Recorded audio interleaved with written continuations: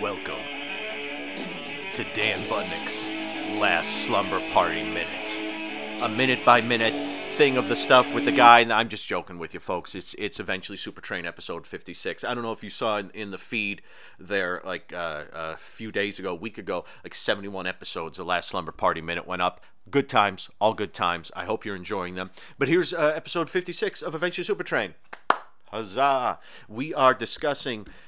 Well, we're discussing some Green Hornet stuff. I'll let you hear that as it happens. That'll be Kristen and myself. Then we are knee deep in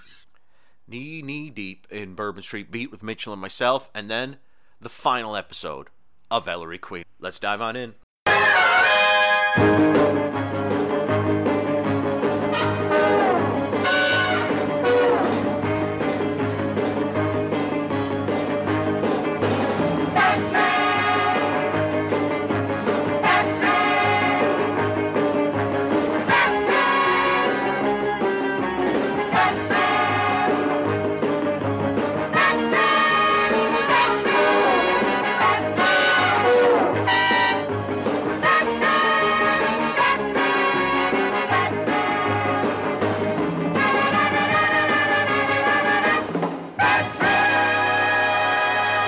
Are you surprised? Or did you know that was going to happen sooner or later? We are on Batman, everybody. It is March 1st, 1967, and March 2nd, 1967. A piece of the action, Batman Satisfaction, directed by Oscar Rudolph, teleplay and story by Charles Hoffman. The Green Hornet and Kato arrive in Gotham City. They are hunting down some counterfeit stamps, and they've traced it to the Pink Chip Stamp Company. And they meet the foreman, Colonel Gum, who is evil, and also loves disguises. And Colonel Gum goes to his the boss, Pinky Pinkston, and with her pink hair and her pink dog, and she goes over to Commissioner Gordon to ask for help, and Batman gets involved, wondering what the Green Hornet is doing here. And then you see and Adam West, Bruce and Britt turn out to be good pals, and they hang out a bit, and they hang out with Pinky, and they also go to another stamp shop, Severoff stamp store, I think it is, with Boris Severoff, also Colonel Gum, who's possibly selling counterfeit stamps, and there's counterfeit stamps. This goes over here, over there. Pinky learns that Colonel Gum is up to all sorts of bad stuff. So Gum and his henchmen sort of tie Pinky up and sort of take her hostage, more or less. And the first episode, piece of the action, ends with sort of everyone converging on the stamp factory, and Green Hornet and Kato are put into the enlarged perforation and coiling machine to become stamps, human-sized stamps. Do they become human-sized stamps? Well, the next episode, Batman Satisfaction, we learn they do not, but Gum kind of escapes and puts on another disguise, and it all converges at the International Stamp Exhibition, where Gum he's up to something. Who knows? It's stamp-related. He's nuts, but the real point of the episode, of course, is to see Britt and Bruce together, and then Green Hornet and Kato going up against Batman and Robin. And we will be going deep into that in our discussion. But let me give you another blast aside. Oh, here's something. All right, everyone. I know what you're saying. Hey, damn, you big freaking sellout. Batman? You're talking about 2 episodes of Batman, and you're not only. It's not that you aren't just doing 1 episode this time and 1 episode the next time. You're actually doing 2 at once, which you said you'd never do. Haha! It's going to happen, and it's going to happen right now, and it's going to happen with my good friend Kristen Hawes. Kristen, how are you? I am sweltering in this heat, Dan. But other than that, Ooh. I'm doing well. How are you? I'm okay. It's actually not as hot here today. I suppose what's it? Is it really like crazy humid? Or what's it like there? Yeah, it's like 90, but the feels like is like over 100. It's pretty humid today. Yeah, we're actually, I think we're like in the high 80s today, which is weird. But we've been so humid here, which is strange for Los Angeles, because they always say, well, it's the dry heat. Yeah, Jack, it ain't been the dry heat for like the past 2 or 3 weeks. It's been the damp heat, and it ain't raining anytime soon. So, ugh. But regardless, are you excited to talk about Batman? I am so thrilled to be talking about Batman. Yay! So what I'm going to do, I've already filled everyone in on what's going on. Just we're going to start off. I want to do just your basic. Here are my thoughts. Basic overall thoughts of the 2 episodes. Then your thoughts of how Green Hornet and Kato are treated in it, what you thought of them in it, and you can mix the 2 together, and then just any random thoughts you have, and then sort of final thoughts. That's going to be the outline for this, because we don't want this to go on for like an hour, folks, because it's 2 25-minute episodes. But what are your overall thoughts on Piece of the Action and Batman Satisfaction? I've seen these 2 episodes multiple times, and it was only in watching it for this podcast that I realized that everyone in this episode except for the dog says something stupid. Like, this episode is so... You're not wrong there, yeah.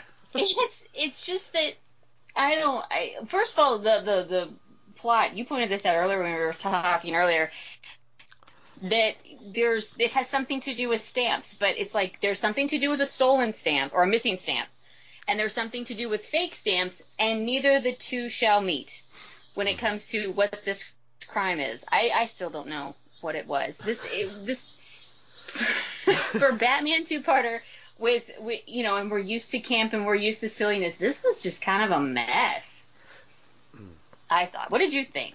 I agree. It really feels like, because we are deep into the 60 half-hour episodes of season 2. They made which technically rounds off to 30-hour-long episodes, which is how they made them. And during this season, 66, 67, most shows were doing 30 episodes, whether they were half hour or an hour. So 60 isn't that crazy, but it's still kind of crazy when you see all the stuff they're doing.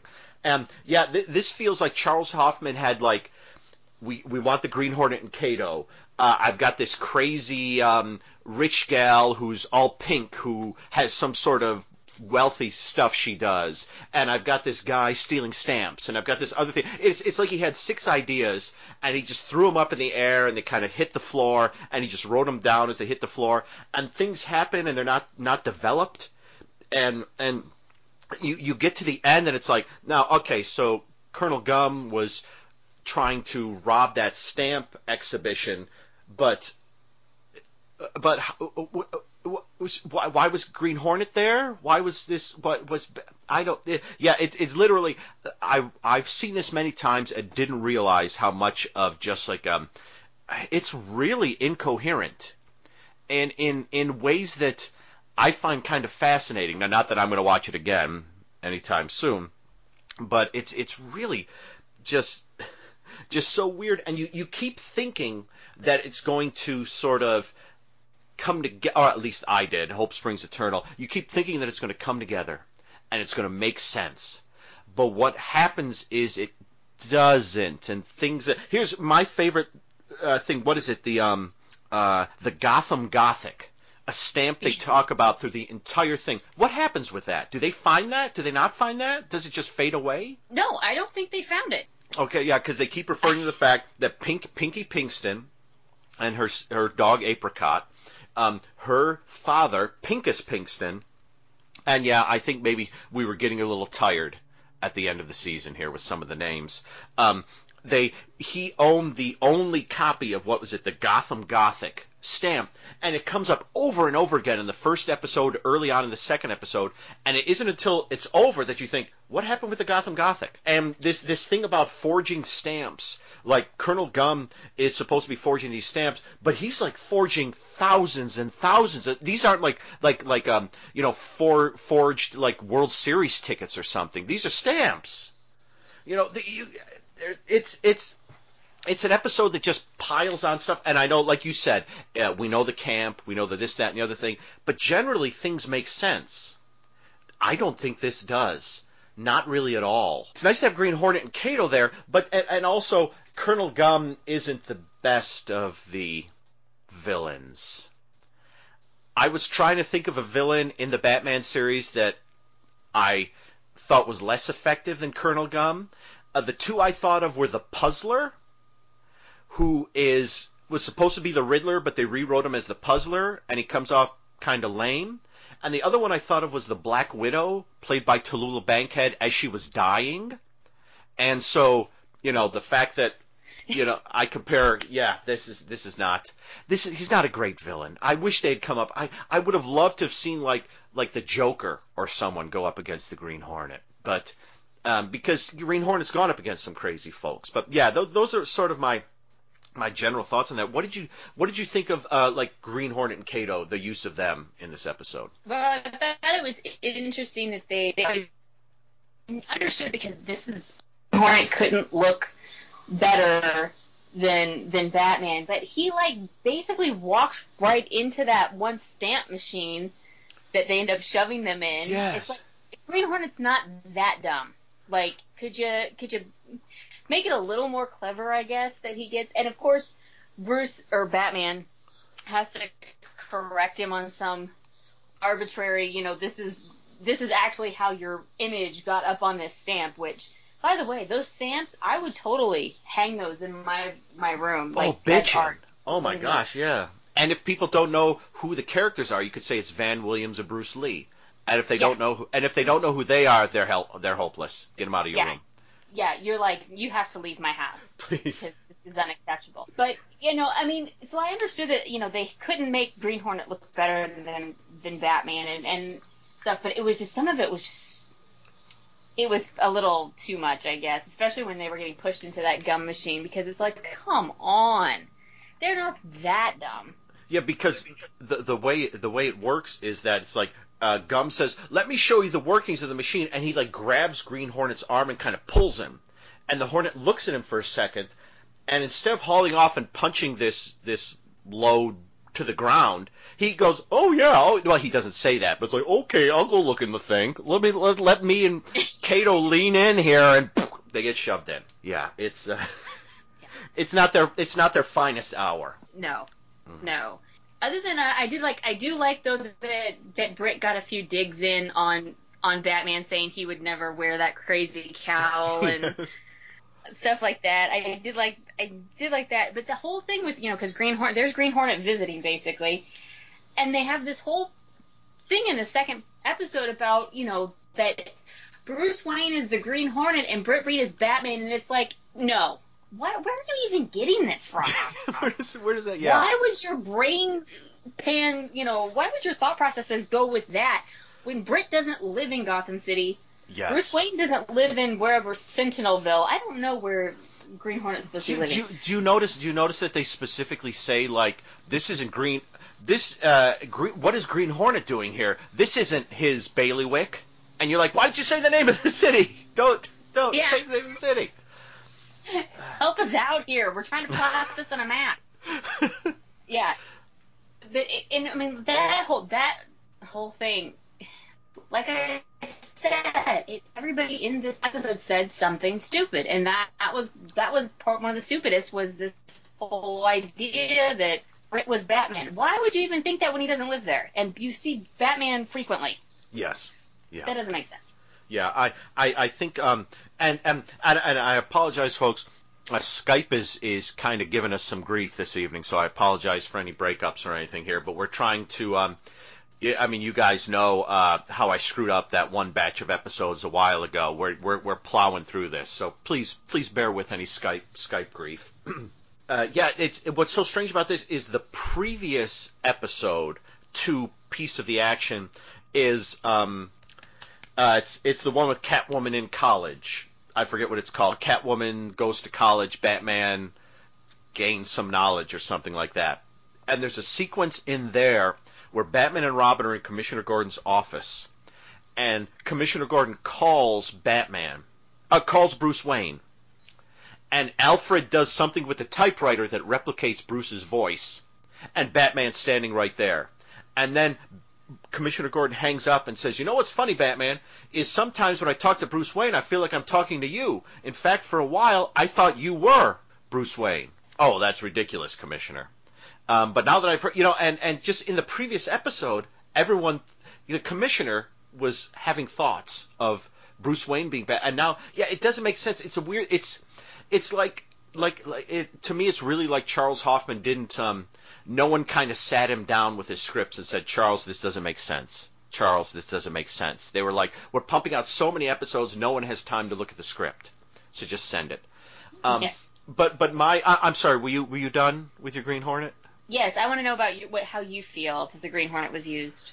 There are a couple of scenes, well, apart from a few dumb moments, between Bruce and Britt, where it's implied that they've been rivals since they were kids, which I really like. And there are a couple of scenes with them in some sort of strange restaurant with the models, like that one restaurant from that Green Hornet episode. You know, where the models are on the runway and they keep walking around the Pony Room. Yes, the Pony Room. This is Gotham City's upscale answer to the Pony Room. Yes, but this one, the gals actually come. But this is more like one of those, the gals come around and they say, like, this is a whatever from here, and it's like this and that. But they're all flirting with Britt and Bruce. That I found very charming. And then there's a scene, I think, in season 2 when they meet up. I forget, is it in Wayne Manor? I forget. But there's kind of a lovely a scene where they just chat with one another. And there's a bit, you could see the rivalry there, and it's kind of fun.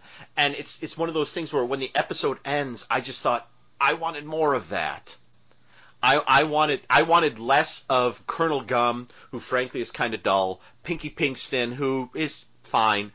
I wanted more of Britt and Bruce and Batman and the Hornet and Batman and Britt and the Hornet and I wanted more of that. And the episode almost gives you. I think if we hadn't just watched the first 22 episodes of Green Hornet, this would have probably been enough. But as it is, I wanted more, and they don't give you more. And even the fight scene, when they get in the big fight scene in the end, first off, I forgot how far away the camera generally is in a Batman fight scene. The camera is literally like mounted like on a crane or something, pointed at a set as like 20 guys, stuntmen, throw each other around. It's fun, especially when the sound effects come up, but it doesn't really lend itself to like Bruce Lee's kind of fighting. You need to be in a bit closer so you can see what he's doing. And I like the final. There's a brief. Robin and Kato have a brief fight scene, and there's a great moment where Bruce Lee is doing some kick-ass stuff, and then Burt Ward like swings or kicks at Bruce Lee, and just when it looks like he's gonna miss or it's gonna go a little wrong, like a big zam comes up on the screen. You're like, okay, they covered that one up. Batman and Green Hornet don't really fight; they punch each other a couple of times during the brawl, but they don't really fight. And there's a weird moment at the end where I guess, well, we could talk about this, or we don't have to talk about this. This weird thing during the final fight scene where people are on the left side of the room, and the people who are on the right side of the room keep saying, let's go out the window and sneak up behind them. And they keep doing it, and I love it. I don't know what that means, but they keep doing it. But there is a moment right at the end of the fight scene where, and I think this is probably the most Green Hornet moment in the episode, where Green Hornet sees what Batman's going to sneak up behind Gum and stop him, and he turns to Kato and says, Batman has this, let's go, and they leave. That, to me, is the most Green Hornet moment in there. But unfortunately, it's also completely undramatic, because you want him to be there. And so, I will say also, there are a couple of scenes with Hornet and Kato, well, Britt Reed and Kato, where they're sort of in their hotel room, and Britt's dressed, they're both dressed in the outfits, but they don't have the masks on, which are pretty cool. So I like what they did with Green Hornet and Kato. I don't exactly know why. It's the publisher's convention. I don't know exactly why they're getting mixed up in this stamp thing. That's never fully articulated. But I wish there was more of it. I like to see them get involved, but I wish there was more of it. Some details. What are some of your favorite sort of details and moments in the episode, or some of your least favorites? Well, I do like that you brought up Kato and Green Hornet talking without the masks on, because I like that too.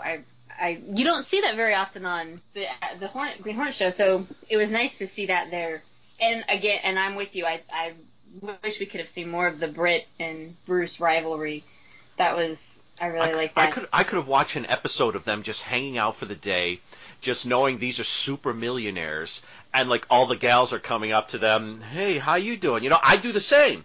Why not? They're hunks. I mean, they're rich hunks. Yeah. Why not? You know, but I'm sorry, I interrupted you there. And you mentioned in the final fight, okay, for people who don't know, Robin is supposed to be like 15 years old. Burt Ward was actually like 24, 25, 26 when he filmed it, but he was supposed to be about 15. And so you have Kato kicking this 15-year-old with some glee. I don't know why, but I just giggled every time I would watch that because I'm like, he's beating the crap out of a 15-year-old. Yeah. That's beautiful. And fun fact is, Burt Ward is actually a black belt in some sort of martial art. I can't remember what it is. So I'm sorry they didn't use that more. That would have been interesting. Yeah. I thought, and pardon me, folks. One of my dogs has a cough, and she just started coughing. So if you hear a dog coughing, I don't want to kick her out of the room, but she just started coughing. Everything's crazy tonight, folks. The moment I stop talking about short-lived shows, we get hexed. Although Batman was only on for 2.5 years. Yeah. Which isn't terribly long-lived, but everyone loves it, and it's 120 episodes in a feature film. So, I've got that scene with Green Hornet and Kato get it pushed in right now. I do like the color scheme, all the pink and everything and stuff like that. That's fun. That is dedication to a theme right there. Yes. Everything will be pink. And speaking of this, so at one point the back goes down because of Mrs. Cooper's hairdryer. Oh yes. And women. Women's vanity. These criminals are going to get away because of a woman's vanity. Yeah. And I'm like, are you serious? You're going to drag Mrs. Cooper like that while you are flirting with some woman with pink hair? Do you really think that color is natural? Go sit down somewhere. I was deeply offended by that. And then Robin's thing is so where he says, what is it like? The telephone isn't working and the electricity isn't working. But Batman, crimes have been solved before the telephone and electricity came around. And Batman's like, yes, I know. And I think that's the moment in Batman where sort of like the camp, that kind of thing, maybe teetered over a little too far. I don't know what because I just sat there watching, going, I'm not convinced right there. And generally, I'm very convinced by Batman. We're not here to talk about Batman, the TV series, but it is the season it premiered, 65, 66. 3 of my all-time favorite shows premiered. In order from least favorite to favorite, Batman Get Smart Green Acres. And Batman, to me, is a joy. It takes missteps, but it's a joy. However, there are certain scenes as it goes along where you're like, ooh, okay. I think the less Lorenzo Semple Jr. had to do with the show and the more Stanley Ralph Ross did, the more it became super camp, and they started to lose it a bit. And that, I agree, that's one of the... But there is an earlier Bat Computer... Well, there's a there's a lot of stuff involving Alphabet Soup, which is fun. I kind of like it. And which is very, very Batman. But there's a great bit early on, where they try to use the Bat Computer's dual identity bat sensor to find out who Green Hornet and Kato are, but it doesn't work properly because whenever they say who are Batman and Robin, it says masked crime fighters, identities unknown. I kind of like that they go in there and be like, okay, let's use the computer to find out who they are. It can't find out who we are. Why would it find out who they are? I like that. Yeah, the Bat Computer was kind of garbage these 2 episodes. It really was. Yeah. Well, it did figure out the message. They did figure out the message because they poured the Alphabet Soup in it. Mm-hmm. And, of course, because Robin couldn't figure out the message because he says, I didn't realize that Alphabet Soup didn't have punctuation. And I'm like, sir, you need more than a French tutor at this point. Because, oh, my gosh, come on. I mean, it's a mildly amusing moment, but it's also that's like the stupidest thing he said. I think the thing is that I think the thing that makes it stupid is that if Pinky is using the Alphabet Soup to send a message, she would have known that there wasn't punctuation. It would have sent a message without punctuation. So why is he Why is that even a thing? Also, there was no J, X, or Q in that message. Well, on a lot of messages there aren't. They're not, often used letters. Yeah, I would be more impressed if there were no E's. Yeah, if there were no N's, I would go, congratulations. Yeah, there's a lot of Colonel Gum's favorite thing to eat is alphabet soup. And there is a moment with, what is it, I need more consonants, and a guy comes out with a box with extra consonants for alphabet soup. And I thought, well, they probably should be cooked, but I'll go with the joke. I'll let it ride. Yeah. Let's see, what else? What else? Put some raw noodles in there. It's fine. Yeah, exactly. I didn't hear him crunching, so they must have been doing something. What else do you have for this? Let's see. At one point, Colonel Gum tells his underlings, one of whom is Alex Rocco, yes. to look busy and honest. And my first thought was, yeah, that's me at work. Look busy and honest. That's me all day at work. Yeah, that's me. You got doing whatever it is I'm doing, and I got my peripheral vision on, like factor 20, just looking all around the room, making sure no one's approaching me. Luckily where I work, there's only one person who sits really near me, and he kind of cares about as much as I do. He gets his work done as well as I do too. We get it done. But he's like, if he stands up and I've got an episode of Petticoat Junction playing, he doesn't say what are you watching? He just lets it ride. So let's see, Miss Pinkston. Oh, Miss Pinkston. What did you think of Miss Pinkston? Well, she was definitely eccentric. She wasn't some dumb damsel, really. I mean, she got herself out of her own kidnapping by having Apricot, get her loose. But on the other hand, there's moments where she's the awful woman that Britt knows, because she's like, you guys aren't paying enough attention to me, and I thrive on rivalry, and it's just well, you're not the worst woman he knows, but no. You're no Miss Case. Yes, exactly. I would have loved to have seen Miss Case come along for this. She couldn't have, of course, because the guys are hanging out in the hotel room dressed as Green Hornet. Well, no, that wouldn't have bothered her, though. I was going to say, how about Mike? Could you imagine Mike in this? Just being so... Oh, my gosh. I would have loved to have seen a scene with Mike and then Commissioner Gordon and Chief O'Hara, because, Mike is convinced everything is the Green Hornet, and I would love to see his take on Batman. Oh my gosh! Wow, that would have been interesting. Yeah. Oh, poor Mike. Oh, he didn't get to play. Wrong Green Hornet. It was a high velocity spectrobioscopic range reflector mini unit. I got it playing right here, and I got the scene playing where Apricot is eating Colonel Gum's alphabet soup. Are you feeding that pink mutt my alphabet soup? And there's a pink chair in the background. They really went for it. Apart from the wall directly behind them, which is kind of gray-green. Apricot gets picked up and moved around a lot. Her factory reminded me of my roommate. She said there's a story she tells that I can't remember, one of her friends' grandmas or something like that. Their entire house was blue. The inside was just various shades of blue. Mm-hmm. And she said that if you spent too much time there, you got disoriented and started to think that perhaps you were going blind, that you were losing your color sense because you were just immersed in blue. And so whenever I see Pinky, I'm like, what is her vision like? Because all she sees is pink all the time. Yeah. How disorienting is that, to walk into her pink factory with her pink, everybody's dressed in pink and all of that. I'm like, with their pink stance. I would have loved to have and this isn't the kind of thing they did, but they could have, mentioning the Gotham Gothic and Pinkus Pinkston, and then cutting to a shot of a picture of Pinkus Pinkston holding up the stamp, and he's just all pink, but he looks like a grizzled prospector or something, but he's all pink. That's a commitment to a theme, and I feel this family has it. Yes. What else? I mean, I guess when you're so sort of so wealthy that you have nothing else to do, you pick the theme and go with it. Run with it. Let's see. I'm just scan my notes one more time.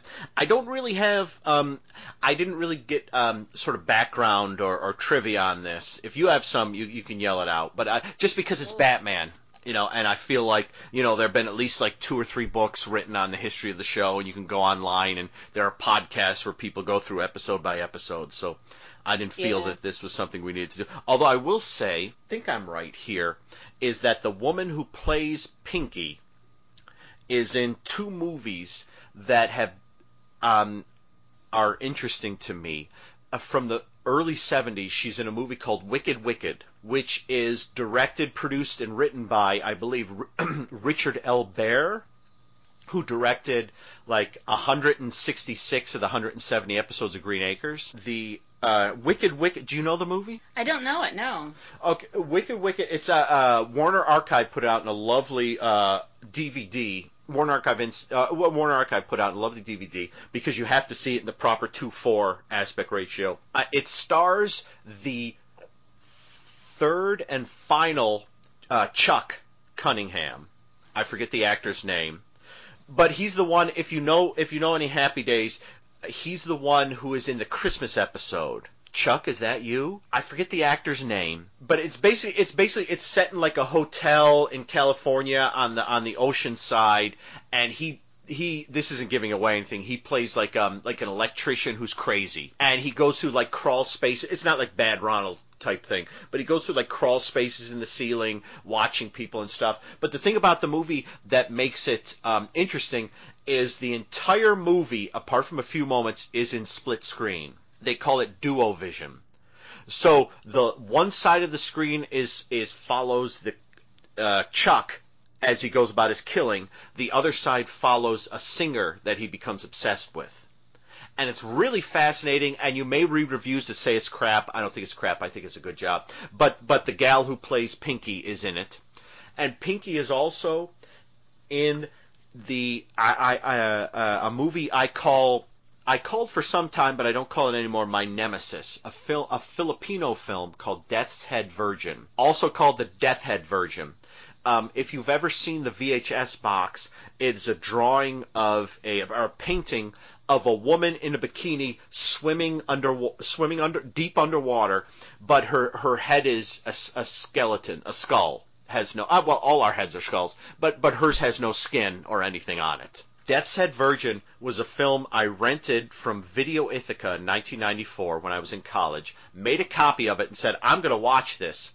And over the next 20 years, I never got farther than the first 5 minutes.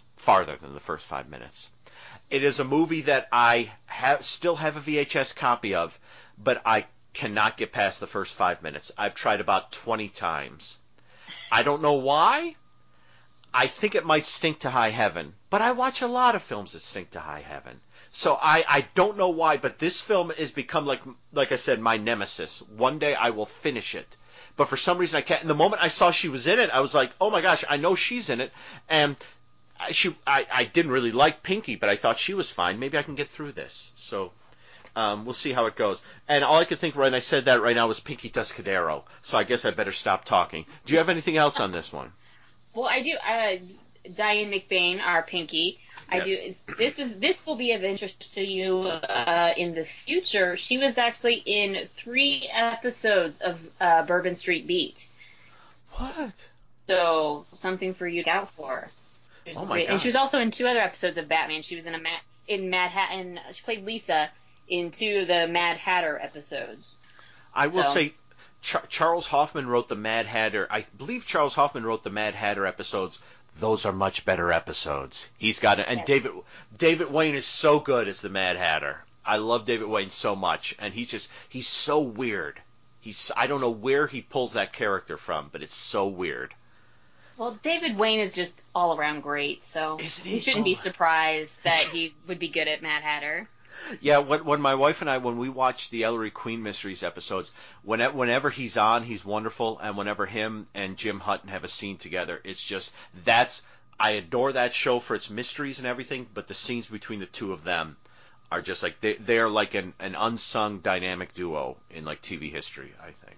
But, okay, so is that all you have? Because I think I'm done. I have one more thing. I will just leave everyone with this bit of knowledge that we were imparted with when Green Hornet and Kato gun stamp machine, whatever, and that was Kato saying they're both very flexible. Take that as you will. Yes, that's right. That's a great moment, yeah. And my last thing is, there was a time period, I don't know if anyone's actually mapped it, where you had to end, not specifically sitcoms, but you had to end shows like this, adventure shows, action shows, detective shows. They had to end with a joke where everyone went, ha ha ha ha ha, and then a freeze framed. This one ends, and I'm not going to tell you what it is, but I will say Britt, Bruce, Pinky, and Apricot are all at a table. And Bruce returns from being on the phone, and he does something. Pinky responds, and they all laugh, and the episode ends. I watched that scene about 5 times over the last 48 hours. I have no idea what it means. I have no idea why it's funny. I'm watching it on the Blu-ray here, folks. I'm not watching it like randomly somewhere. So I'm watching this on the official release. I don't know what that scene means. She talks to the dog the whole time. That's true. Yeah, I guess so. I guess so.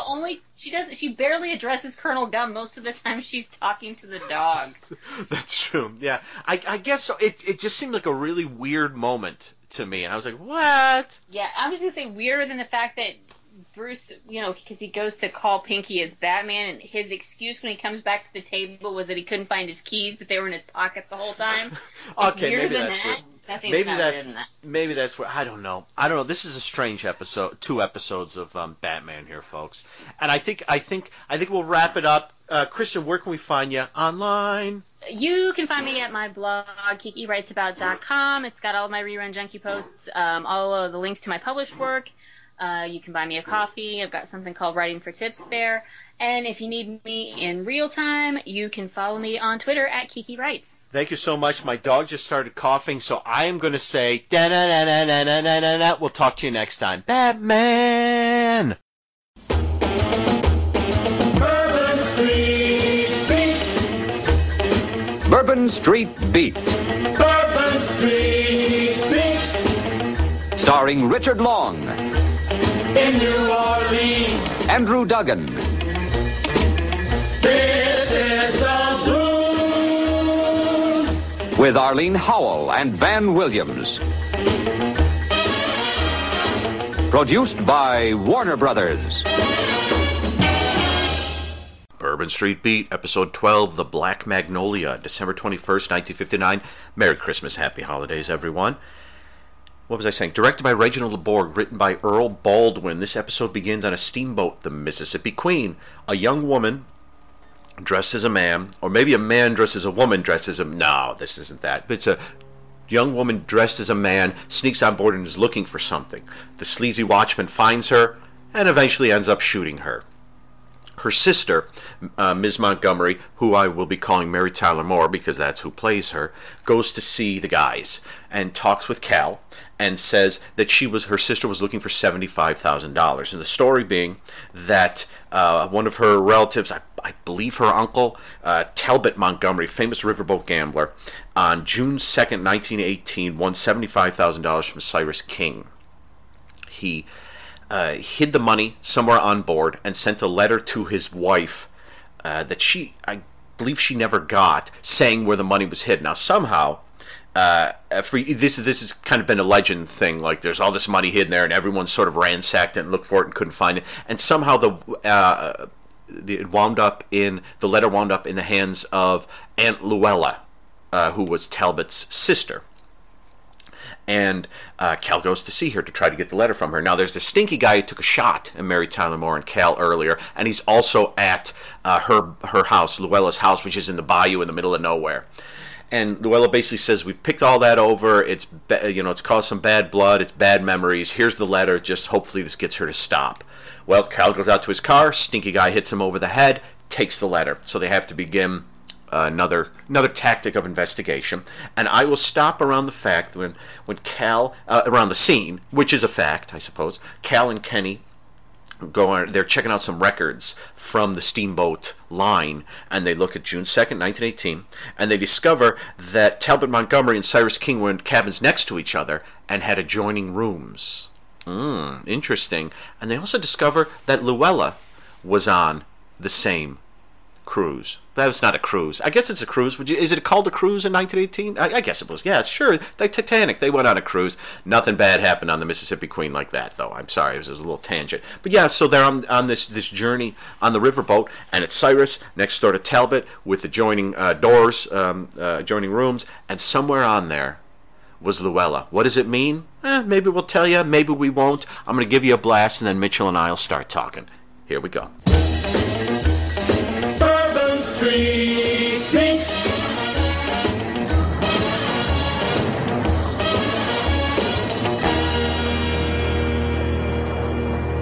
The Black Magnolia, everybody. Here we go. Episode 12 of Bourbon Street Beat. I'm excited. You heard the plot. This is going to be fun.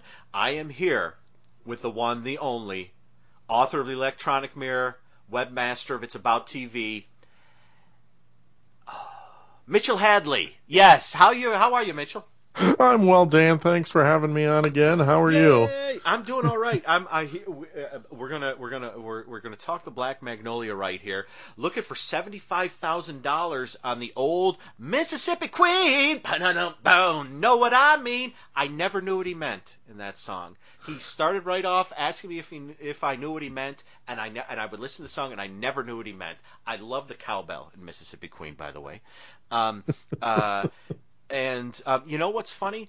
Well, I don't know. I thought it was funny. After I watched this episode, I don't own any Mountain albums, so I went online and I looked up Mississippi Queen and Mountain.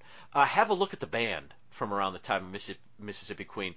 They are hilarious looking. Really? They are. You will every single one of them. Well, there are 4 of them. Is hilarious in a different way. So just please, that's something for you to do. Look up Boston, because I was going to say Boston. It reminded me of there's a band shot on the first Boston album where they all look hilarious, and when I saw the Mississippi Queen Mountain, I thought of them. Oh, I just looked it up. You're right. Aren't they great? Aren't they great? And it's like I love the cowbell. The riff is great, and the song. It's a great song, but you don't look at them when you're listening to the song. You don't.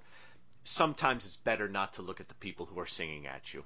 And sometimes maybe it's better not to know what the people who are talking in a podcast at you look like. So maybe don't look us up. Although whenever I record with anyone, I always put a big picture of them up in front of me, and I have a large picture of Mitchell hanging in front of me right here. Full length. What the heck? You know, as long as it doesn't have a bullseye on the head or something. No.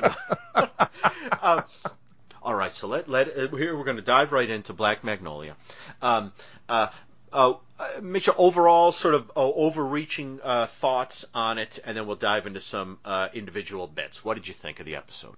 Another good story, I think. It has an appealing mystery. It has uncertainty about who done it. I mean, you have your suspicions, but it's interesting to see how it plays out and why. And it has the second appearance this season of I use this term a lot, the painfully young Mary Tyler Moore. As Mary Moore, yes. Yeah, and when she showed up, I thought she was going to show up and say, I just wanted to come by and say thank you so much for saving me from the river. like 7 or 8 episodes ago, but she doesn't. She's a different character. What's even better about this, though, she is playing a woman named Laura. Yes. Obviously, what we have here is the future Laura Montgomery Petrie. Yes. I hadn't thought, but she tones down the accent, the New Orleans accent. Mm-hmm. And she's been living in Connecticut for a while by then, and she's probably picked up something from Rob doing the TV shows. And Yes. But how weird is that? Yeah, that was the moment she shows up. I was like, "Holy crap! It's what?" And literally, I did think the first thing she was going to say was reference the previous episode, but she's a different character. But she's not in the Woman in the River that much, No. so I don't know. But it was memorable. It was memorable. It was definitely memorable. Yeah. Although I'll take a minute now, when we talked about that episode, and we made a big deal about Mary Tyler Moore appearing in it, and I don't think she was even credited in the episode, but she was obviously made a big impression. But my good reader Mike Duran, who listens to this podcast,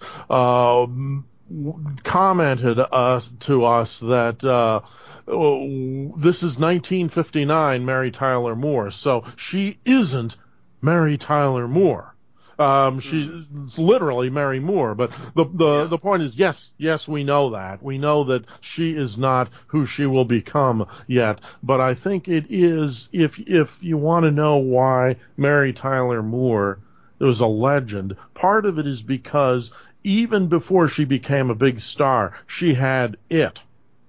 Yes. Definitely. And I would like to think, although it's impossible to do it without actually going back in time, I would like to think, though, that you would see her in something like this. And I say this, by the way, not as I'm not the world's greatest Mary Tyler Moore fan, but she did do a lot for Minneapolis with that series, and we love her here in a way that nobody else does.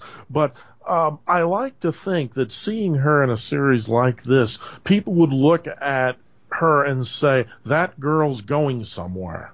Mm-hmm. Yeah. Because she does have that charisma about her. Oh, definitely. Yeah. When the scene she's in, it's very much like she the first scene when she comes into the office there, and Melody and Kenny are smooching, and it's like Melody is charming as heck. But it's like just standing there. Mary Tyler Moore kind of sort of upstages her, just kind of just being there. And then Van Williams shows up, and I don't know what to think. I don't know. But yeah, no, I agree with you. You can really tell when you say. It's funny too, because like I've always loved Mary Tyler Moore, but I haven't really watched the Mary Tyler Moore show much. I have some troubles with the more, I'll put them in quotes, realistic sitcoms of the 70s. Yeah, I know what you mean. Because I love the goofiness of the sitcoms of the 60s. And when you hit the 70s, it's like I love The Odd Couple. I'm a big fan of quite a bit of Sanford and Son. Mm-hmm. But a lot of the 70s sitcoms, bits of Bob Newhart I adore, but there are this. Oh, you know what? The 70s sitcoms that really get me are, and pardon me if this is jejune, but are like Happy Days and Laverne and Shirley, and I know those are throwback shows, but I like those very much. But it's funny too, because like Dick Van Dyke, I enjoy Dick Van Dyke very much when I watch it. Mm-hmm. But it's not a show that I go. There's a site called DVD Talk, and when the Green Acres Complete Series set came out last year, 2017, they reviewed it and they gave it 5 stars, and they began the review with, the Dick Van Dyke Show was the best sitcom of the 1960s. Green Acres was the funniest sitcom of the 1960s. And I said, okay, yeah, I don't know if I quite agree with Dick Van Dyke, but I can see why they said that. Now that I see where they were going with that, making the distinction between the greatest and the funniest, I know exactly what you mean, that the Dick Van Dyke Show was an admirable show. It was well written, it was well acted, it had terrific characters, and it had occasional moments of real hilarity, but there's something about the absurdity of Green Acres, whether it's what they're doing with the opening credits, fried on hamburger, or the attacking Mr. Ziffel, or the episode in particular, the one where they decided that they were going to do the Rutabaga Bowl, and And you remember it ends with CBS's cameraman showing up there to televise the game, which doesn't exist. But yes, yeah. And one of my favorites, just because it relates to the book I'm writing right now, is there's an episode where they have to put on a play at the local high school, and they get Paul Henning to send them a script for the Beverly Hillbillies. And so everyone acts out the Beverly Hillbillies, but then like 3 seasons later, they're on the Beverly Hillbillies. Yes. They go to Thanksgiving dinner with them. Oliver and Lisa are there. They occupy the same universe. And they occupy the same universe, and yet the Beverly Hillbillies is a TV, and on more than one occasion. It's like, they're at a town meeting where something's really important, and Oliver will be up there just saying, and the fife and drums will be playing behind him, and he'll say, we need to do this for the Hooterville Valley, we need to do this. And someone will raise their hand and say, is this going to go on much longer? The Beverly Hillbillies starts in 10 minutes. And I don't think that there's any slip up in that at all. I think that they're quite intentionally having them occupy 2 worlds at the same time. Yes. Mm-hmm.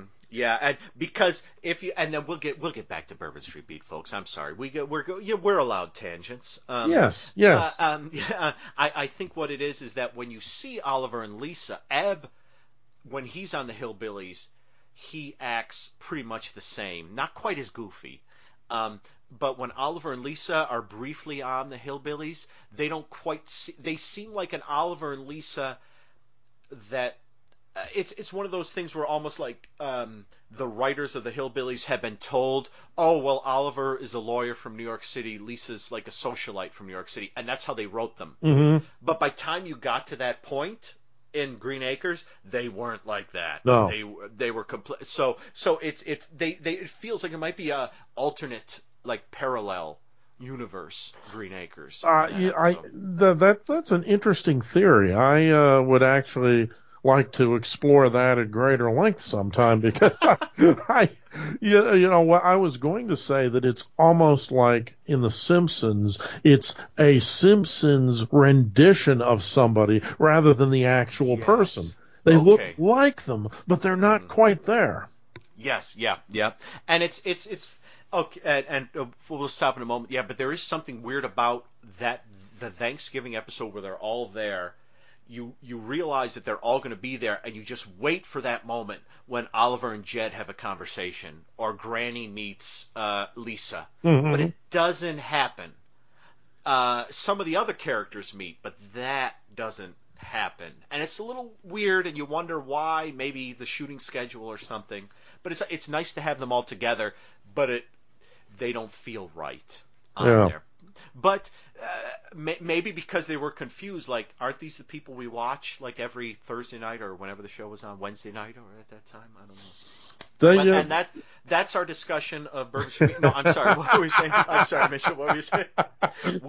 Trust me, if folks listening to the show, I think you've heard some tangents that you'll be very surprised at. And this one wasn't so surprising, actually.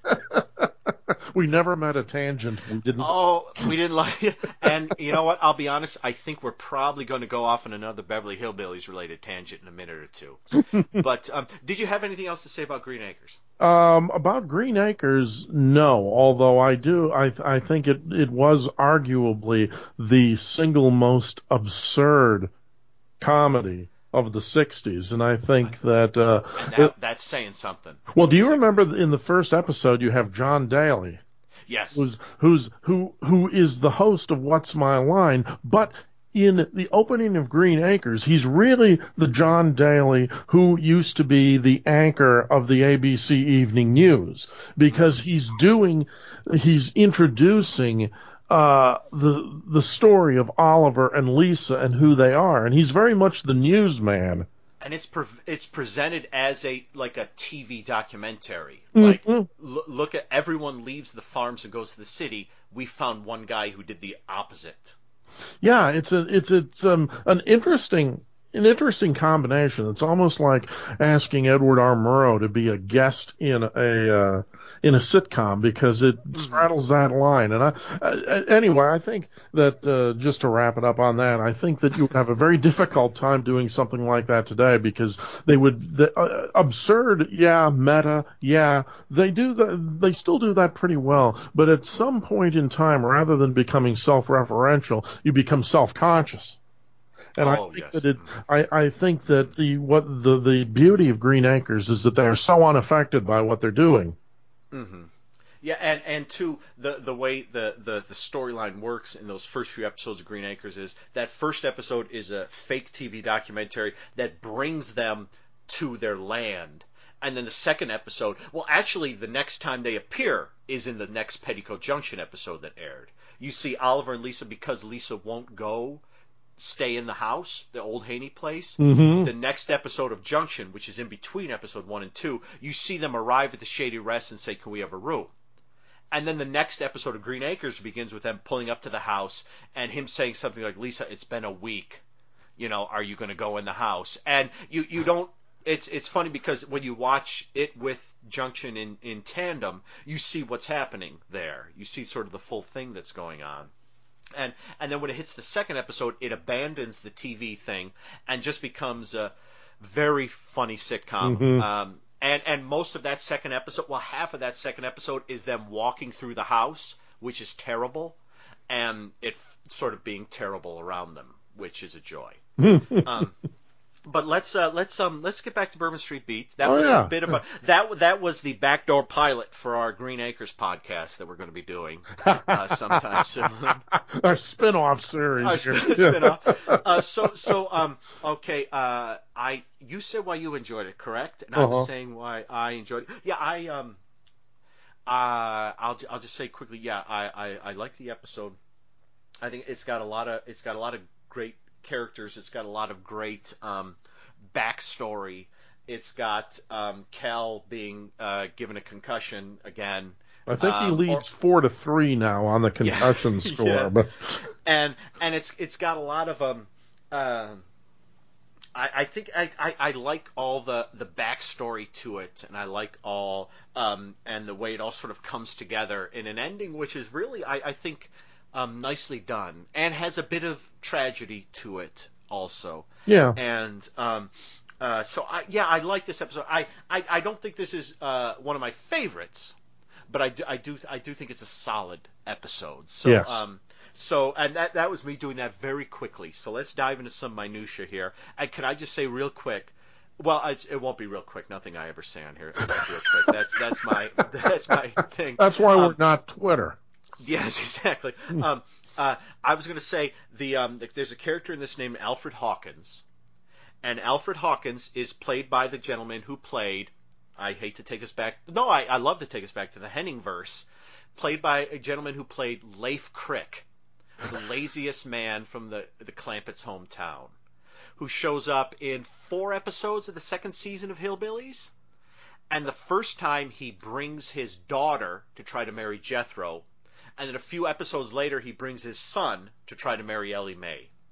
And he's the character who is super lazy. There's a scene where Granny hates him, and Jed is very wary of him. There's a bit where they think Leif is gone, and Granny is just fuming over him.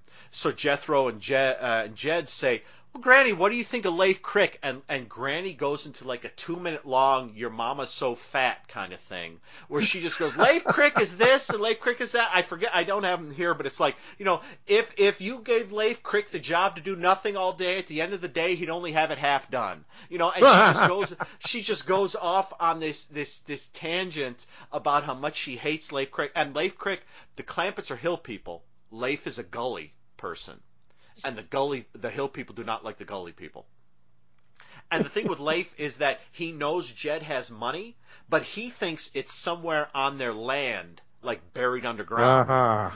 So he keeps digging these big holes. And the thing is, the Clampetts know he's lazy, but every time Mr. Drysdale or Miss Jane show up, he's doing some work to try to find the money, so they think he's the most industrious man in the world. And it's typical wonderful misunderstanding. And Leif Crick is one of those guys who, when you first see him, you think, "I bet he smells." And he probably does. But that's this character of Alfred. And the thing about the Alfred character is he's kind of creepy and a little scary in this. Mm-hmm. Peter Whitney, that's the yes. Yeah, and I like this character very much, and unfortunately, we're trying not to spoil it, so I won't go fully more into his character, but I do like his character. And what else do you have on this one? Well, it's something you hear rather than something that you see. Okay. It's the Adam West tie-in, where you've got a couple of deputies that are they're interviewing one of the witnesses, Hawkins, and one of the voices. It is not the actor who is playing the deputy. It's Adam West doing a voiceover. Oh my gosh! You know what? I was listening to this episode today, and I was looking away, and it starts off, and I thought, Adam West is in the scene. I looked at it and I thought, oh no, why did I think that? Well, oh my gosh, I didn't there's a good realize reason that. why you thought that. You didn't see him, but you heard him, and I wonder two things on that. Why didn't they use the actor's real voice, and why did they choose Adam West? Yeah, it was fascinating, but wow. What was he? Was he? I know, like, the earliest time I can think of for Adam West is he's in a Petticoat Junction in late '63. I hate to keep bringing it back there, folks. Sometimes it happens. I remember him in a couple. I remember him in an episode of Perry Mason, and Okay. I think he was in a couple of episodes of 77 Sunset Strip. Oh, really? Okay. In the first couple of years. So that could be, if he's established some relationship with Warner's by that time, then it's not so surprising that they would use him in other things. But the fact that they are using someone who has a voice that you might consider recognizable. Yes, and you'd suddenly think, oh my God, Batman's on the scene. Yeah. Batman and Cal, I'm in. Well, and of course, Batman and Kenny. Yes. Because now here's your Green Hornet Batman tie-in. I forget what that character. Who's the villain? Colonel Gum? Is that the guy? They in the Batman the crossover. I think so. Don't hold me to that. But yeah, I'm going to say Colonel Gum. But wow, yeah, that's funny. Yeah, because I really did. I heard that this morning and I was like, what? And I was like, oh Dan, you're here. Thanks. You're going crazy. Nope. You are as sane as I am. Well, no, you are sane. You are. We'll just leave it at that. There is another dubbed moment too, where a really obviously dubbed moment too, where Laura Montgomery, Mary Tyler, sits down with Cal and she says, "What would I tell you if you could make $7,500 or something like that?" And Cal's jokes like, "Oh, I feel like I was getting a little weak." And she suddenly stands up and says, "Well, you're not the man for me then." And it's completely dubbed in. It's completely. If you listen to it, the audio is like from another space, another plane. And it's like, I wonder what she said, or why that line was re-recorded, or. That is interesting. If it were a Bond movie, I would be suspecting that this might have been a toned down version of what she actually said. But I can't imagine they would have tried that on TV. Yeah, probably not. Maybe for the European market. That could be, yes. I'm sure that this was a good glimpse of real America to them. What else do you have? Anything else here? Let me see. We went off on a pretty good tangent there, folks. I think. I enjoyed it.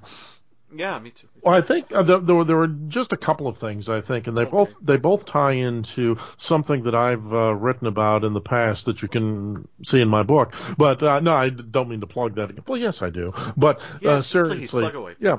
The one of the opening scenes, and again, I don't think you can give away something that happens right around the opening credits. A woman gets shot in the back, and I find that an extremely violent way to get rid of somebody. It's one thing to shoot them, period, and kill them, but there's still something about that old code of the West about shooting someone in the back, and you know that the guy who does it has to be a bad guy, because only a bad guy would shoot somebody in the back. Yeah, and this is 59. Gunsmoke is Bonanza or rockin', and there are 1,000 other Wagon Train, 1,000.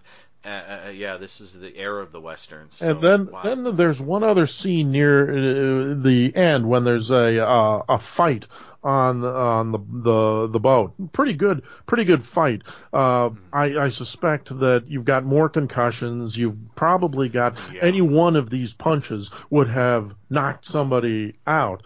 And it's going back and forth, and they're taking all this punishment and without even a scratch at the end. And it's very indicative of the style of television and the style of violence that you saw in the late 50s and early 60s. And it's something that Warner Brothers was particularly fond of, because if you watch any of their detective shows or their westerns from that era, there is a lot of violence. What Mickey Spillane, of all people, called this kind of stuff lazy violence, because he said it didn't advance the plot. It didn't really show you the inner violence that arises from the situation. He didn't use the word gratuitous, but he used the word lazy. And although this kind of a scene doesn't bother me, it's kind of fun actually, but it is because it is so patently unrealistic that I can't see it having an effect on anybody. But considering how controversial violence on television was, they had a congressional investigation into it, a couple of them actually, and it was linked to juvenile delinquency and things like that. This scene is very representative of what they are talking about, and I think many of the fights that you see in these series would fit into that. But I was struck by that I thought, well, this is exactly what they're talking about. I'm not offended by it. It's just something I noted. Mm-hmm.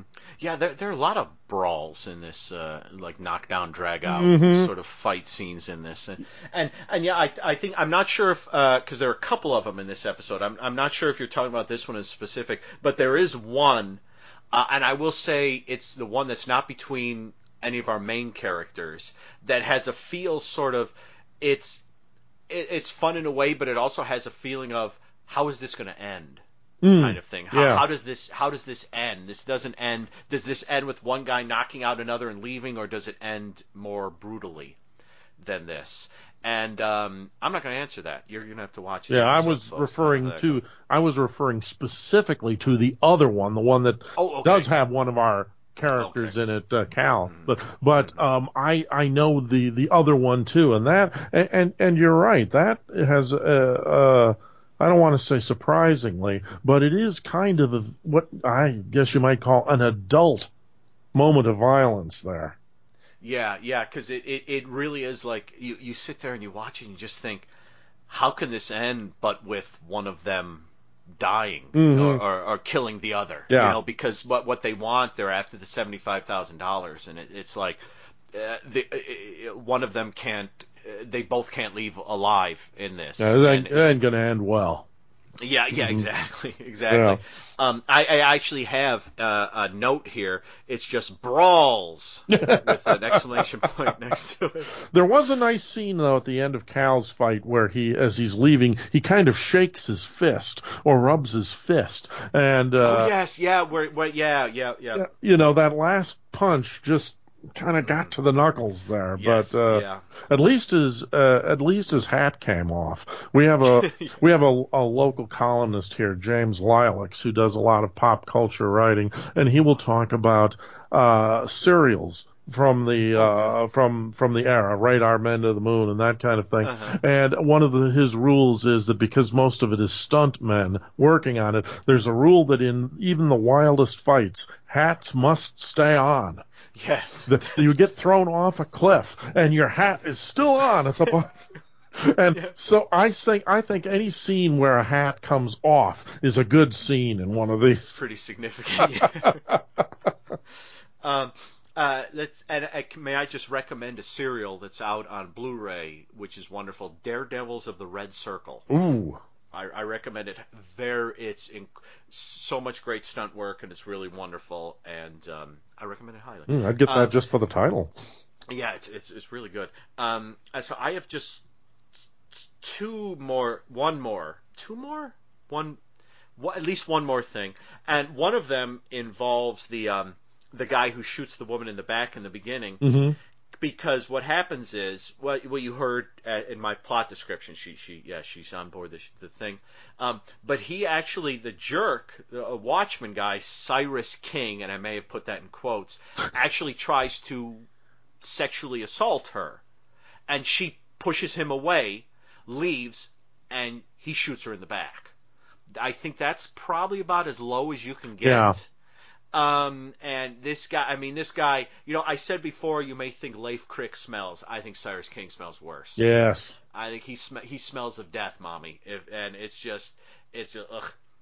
And the other thing is, and I think this will be my last note here, is that when Cal goes to visit Luella, the aunt, there's just a weird moment which made me think, does she do this often? Where as he pulls up, it cuts inside her house, and she's standing by her record player, and she just has music playing, and she's just literally standing like with her arm over it, kind of just like swaying slightly to the music, and knock, knock, knock, and she turns the music off. And I thought, is that how they listened to music back then? Put the music, I mean, wouldn't you like sit in a chair? Do you need to just be standing over? It's like she's almost waiting for someone to knock on the door. It sounds like I could be completely wrong about this, but it just seems very Southern to me. Okay, the kind of thing you might see in a Hitchcock story set in the South. Possibly something like if she puts on, maybe she put on like a 78 rather than like a 33 to third or something like that. And so it's only going to be like she was doing something, and she said, for the next 3 minutes I want to hear this song. And she just stands over it because she's good. Because I mean, like my gramophone, my Victrola, it actually is a Victrola, is to my left here. And when I put albums on it, I don't stand over it. Maybe that's because I'm a Northerner. I don't know. We like to put some distance in between ourselves and the record player. I don't know. I really don't know. But that scene struck me as like, I like what you said, that maybe, that's sort of like a southerny sort of thing, rather than I'm waiting for someone to knock on the door. I just love the eccentricities of the characters in this series. I was ripping Quarkbots before in I think the previous episode, but these aren't Quarkbots. These are legitimately eccentric people. Yes, this is a woman who's out. Yeah, she's in the middle of nowhere. They don't even have a phone. Although it seems like there are points in the episode where it's kind of implied that she's in Cat Bayou. Not a great name. That is a great name, which to me sounds like you'd have to go some distance to get to her. But it seems like there are a few moments in the episode where Cal like gets there in a snap. And maybe where they're really compressing the time. Well, he's a professional detective, remember. That's true. Yeah, that's true.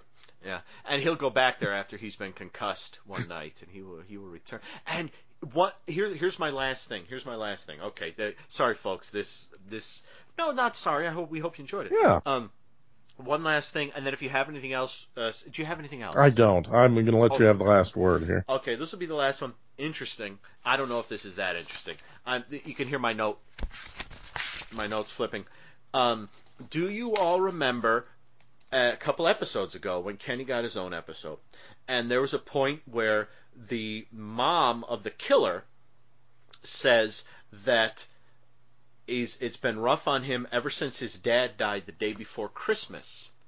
And do you know, on Cyrus King, and I put him in quotes, do you know what his birth date was? Pray tell. December 24th, 1918, the day before Christmas. Wow. I'm wondering if there's something going on there. They did that. If Christmas Eve will show up again. They don't have a Christmas episode as far as I know, which is too bad. But that's so weird that within 3 episodes, Christmas Eve is well, it's not a major plot point. But it is. You could have picked any date. Yeah, exactly. I'm wondering if it's like maybe like the producer or something was like, felt like Christmas Eve was someone important dies, someone who's actually a jackass is apparently born in this one. But that's my last note on there, just a link to that previous episode. So, what does it mean? I don't know, folks. You tell me. All right, that is the Black Magnolia.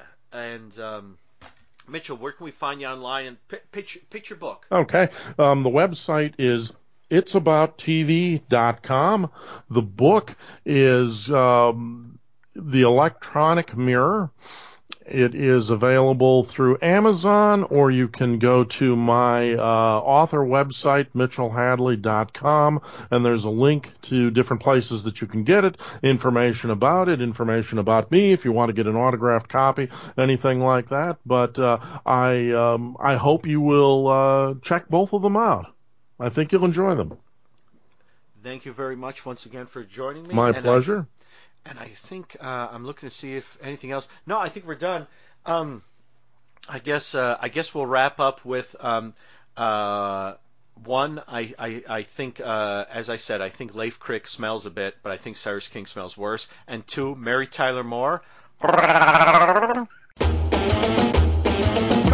Street Beat. This aging detective has just named his last murderer. Who killed him? Was it the munitions maker? If anybody killed Drew, it was that cowboy pilot. The ex-con flyer? I didn't kill him, Inspector. Now that's the blessed truth. The alert junior executive? He drugged the coffee. The many-talented sculptress? He could have fallen asleep and I left to commit the murder. The master mechanic? If that's what you're driving at, you're on the wrong highway. Or was it someone else? Match wits with Ellery Queen and see if you can guess who done it.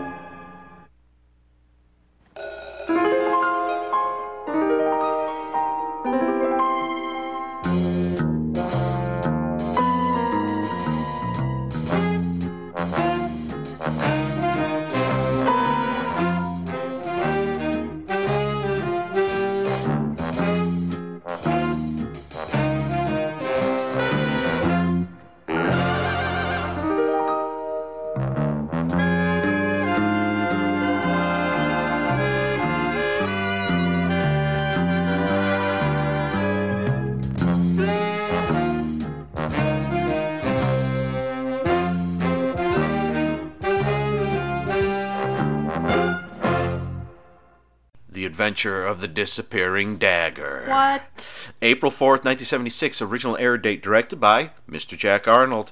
And teleplay by Stephen Lord and Robert Van Scoyk. Story by Stephen Lord.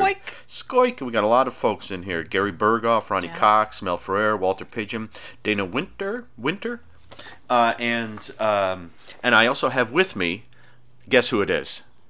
You got it. I'm gonna disguise my voice. Can you tell who I am? Can you tell who that is joining me? It's me, Madeline. Hey! I'm a very bad voice disguiser, so you probably guessed, but maybe you thought Gary Berghoff? Oh my gosh, is Gary Berghoff in the room promoting his hit sitcom Walter? Walter. This is No, it's me. I'm happy to be here with you. Thanks. I'm sorry I've been MIA. No, that's okay. We this is the last episode. Our last episode. It is. And I guess let's just do a real quick breakdown. Yeah, it begins with it's Hamilton Drew, Walter Pidgeon, wheelchaired detective who used to work with Inspector Queen, who has called together the folks who were involved in the murder of a munitions maker guy, Stuart Hendricks, who was killed on a plane going from Chicago to New York 5 years before, and a guy named Buck Nolan, Ronnie Cox, the pilot, was arrested. For the Moida. For murdering him to death. The Moida and stealing some rifle plans. Yes. But he went to jail for the rifle plans, not for the murder. And Hamilton Drew was the investigator there, and he calls together Buck and Buck's gal, Norma Lee Burke, and the wife, I forget, was it Melissa? Or Alyssa? Alyssa. Alyssa, okay. Was Stuart Hendricks' wife. She's now married to the new head of the company, Brandon Childs. Played by Mr. Ferrer. Yes. And Gerald Hawker. Was that right? Right? That was his name, right? Hawker? Was it? Hacker. Gerald Hacker. I can't read my writing. I'm sorry, everyone. He's awesome. That's Radar, of course. And honestly, we just watched this 3 minutes ago. Yeah, yes. And I don't remember until Dan says it. And so, and Hamilton Drew is killed by somebody. He calls them together and he kind of reveals something, saying, I know who really did it. Then he gets killed afterwards. And I'm going to play you this scene. This is fun. It's being the end of the series. When the episode begins, it's like 8 in the morning. And Ellery and his dad, with all sorts of fishing equipment and stuff, returned from a trip to, well, you'll find out.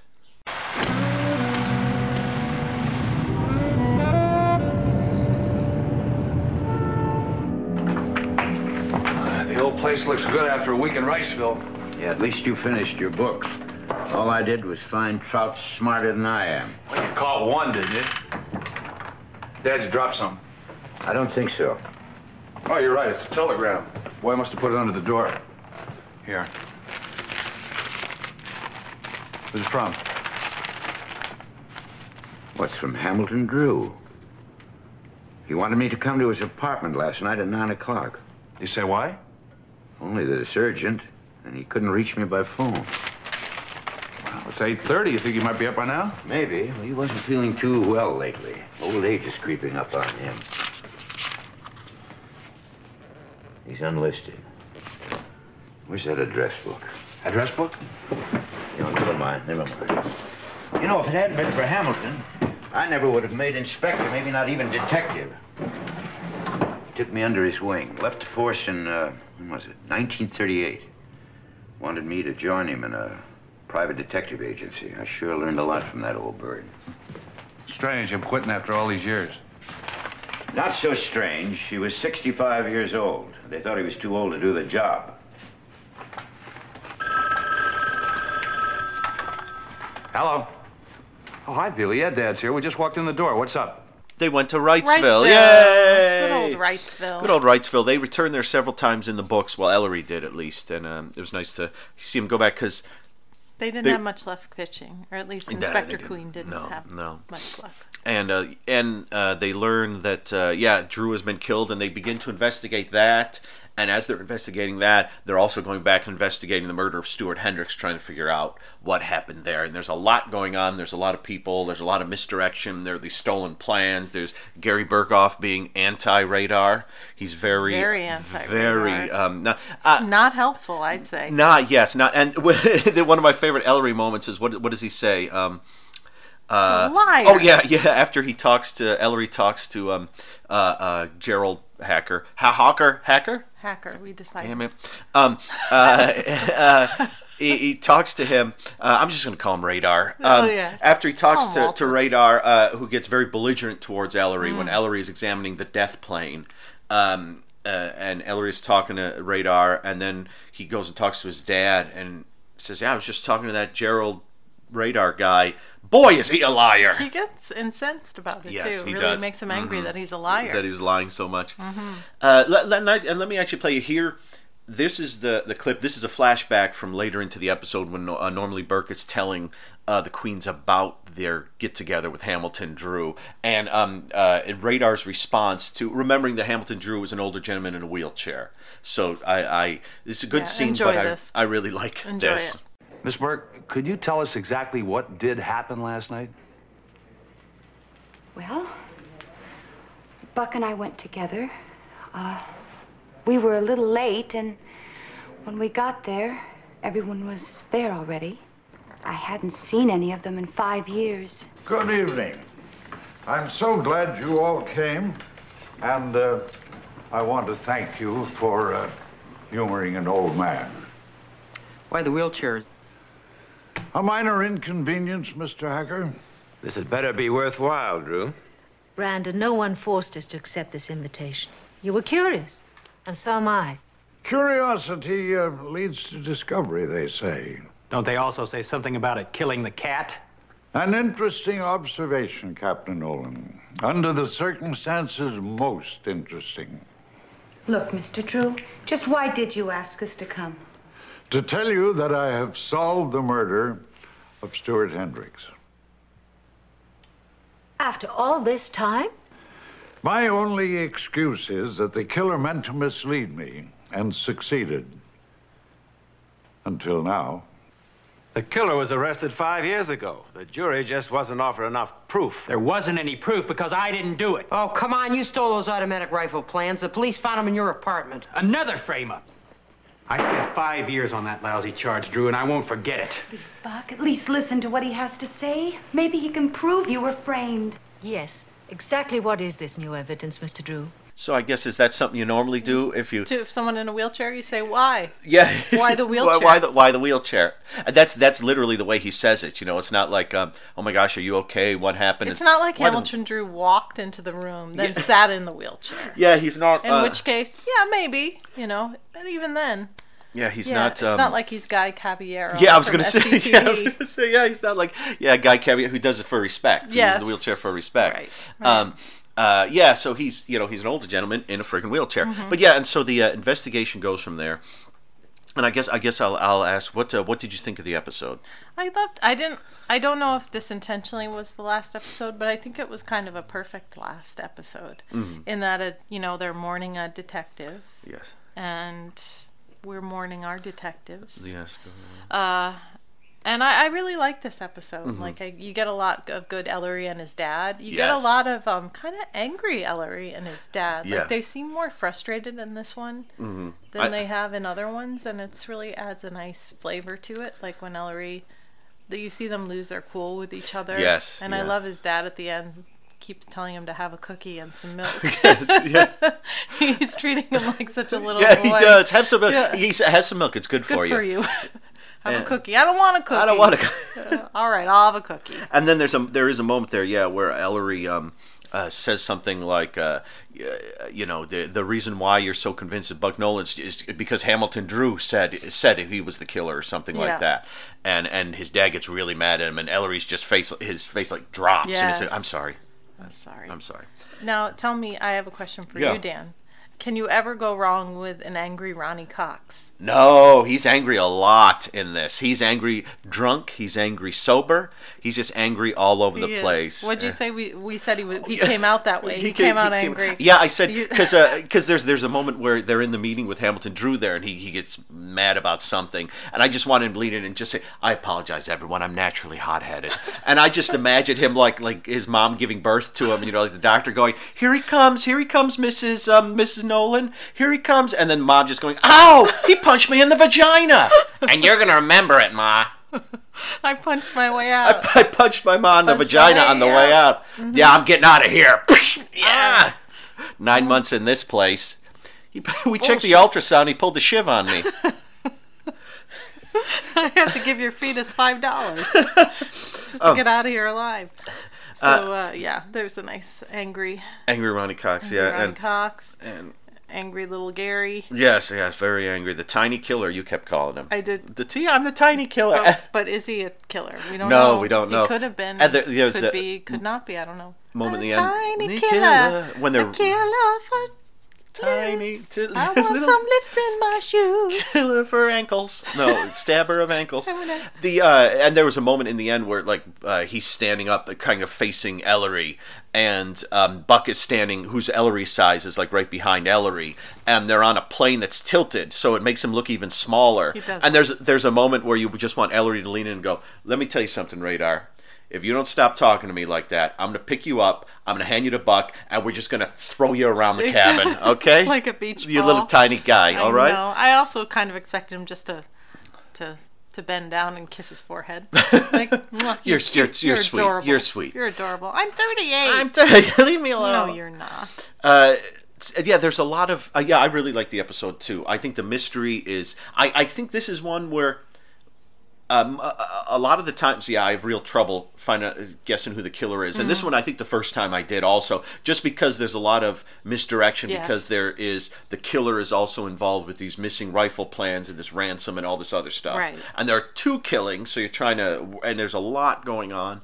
And, but I can see watching it now for the 4th or 5th time, or the 10th or 11th, that they really do kind of set up very nicely who the killer is, I think, throughout. They do. There are enough clues and enough moments that gear you towards it. Mm-hmm. And I almost thought when I was watching this time, are there too many clues? Now I didn't know the first time, but then I'm really bad at this. I'm wondering, are there?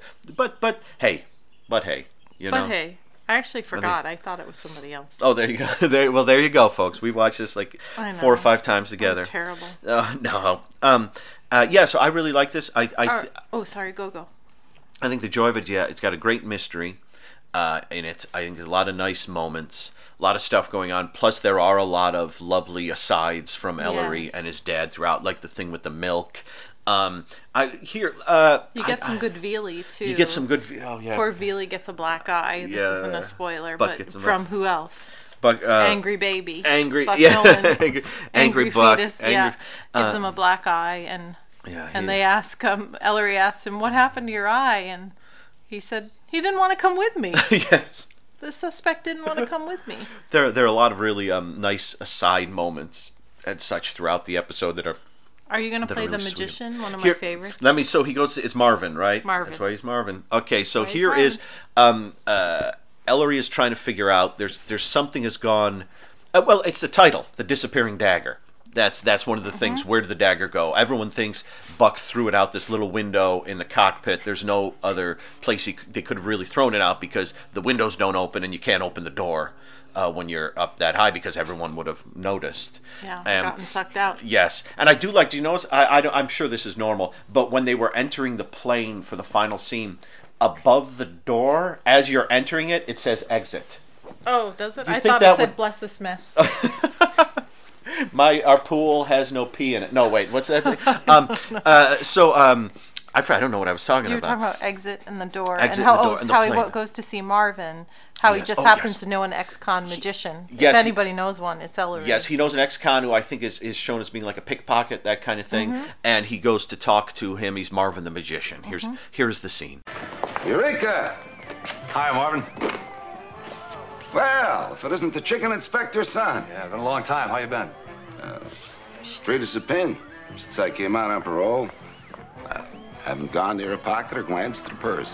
Marvin? Excuse me, Queen. Breaking into assistant. Yes, my dear? Marvin, when should I use the blindfold? While you're collecting watches from the audience? Ixnay, you give away the whole show. Vamoose. Watches, Marvin? Well, give them all back. What do you take me for, a cheap thief? My parole officer send you? No. Marvin, got a problem, and I hope you can help me solve it. If I wanted to make something disappear, what would be the best way to do it? Well, that all depends. If it's a coin,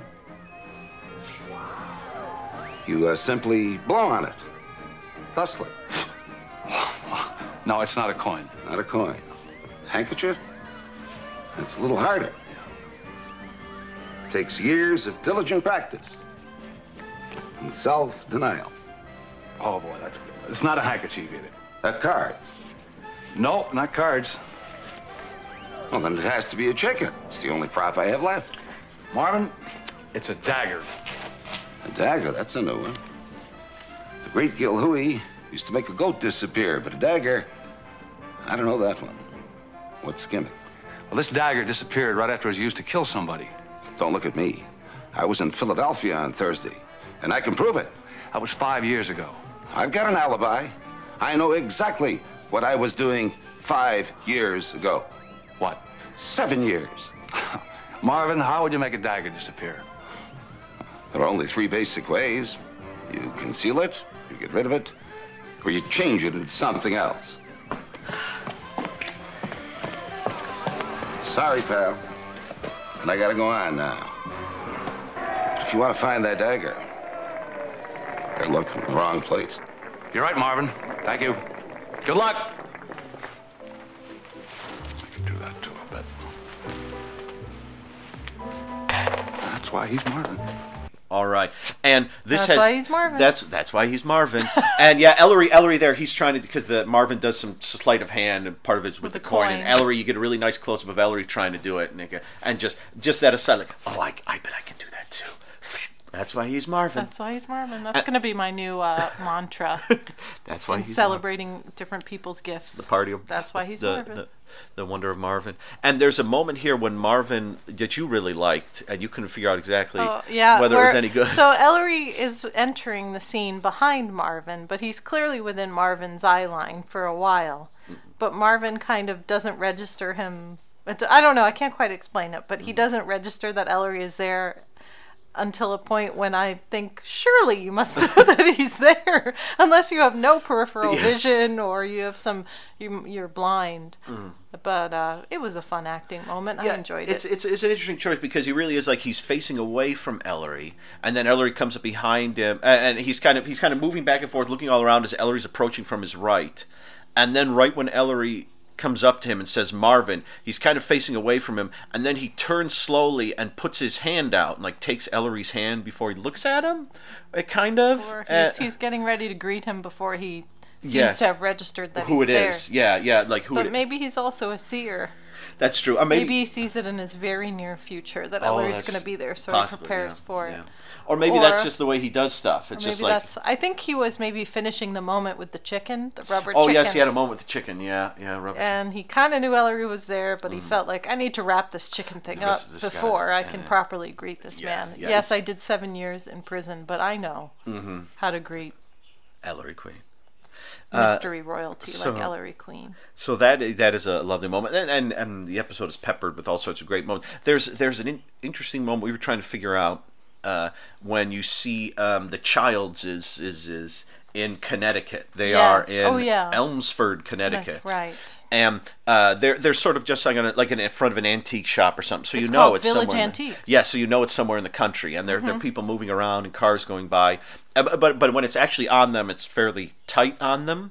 So you see the occasional person, the occasional car go by. Having done a lot of extra work, I know that that's something easy to arrange. But it opens with this overhead shot of like the town square, which is probably that town square in Warner Brothers that I was on the last episode of Seinfeld. It looks like it, Absolutely. and you see a slew of people and all sorts of movement and everything, which seems far too elaborate for a show like this. And it's slightly like out of focus or hazy. So we were thinking it's probably a stock shot. I think it's probably a stock shot. From another production. Yeah. And which is why when they cut to the ground, it looks like where they were, but you don't like see that gazebo anymore. Right. You don't see all the people ever again Plus, in the I shot. grew up in Connecticut, and there are never that many people in Connecticut. No, never.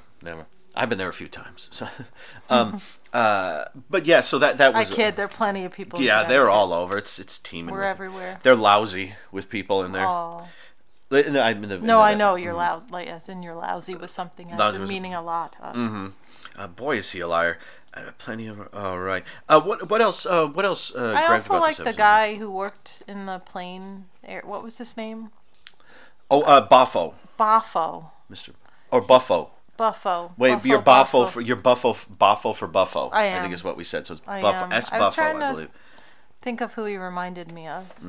You had half He of it. was a love child of David Cross and the guy who played Mike in Breaking Bad. Oh yeah. Maybe. Possibly, yeah. He had a great face. I love Yeah, he his had a real good face. Yeah. I wanted to just go that face. You. There's a moment where they're tracking down Buck Nolan in the end because they think he may have shot at the Queens. Yeah. And first off, they look like the street set they're on or the street location they're on. I kept expecting to see Laverne and Shirley peering through one of the basements where Lenny and Squiggy stroll out. And there is a moment, and I didn't write down exactly what it is, but like where the car is the Queen's car is pulling up, and it's all mysterious, and the piano does like da da da da da da da da. And I'm like, did that just very subtle go? because I didn't even hear it.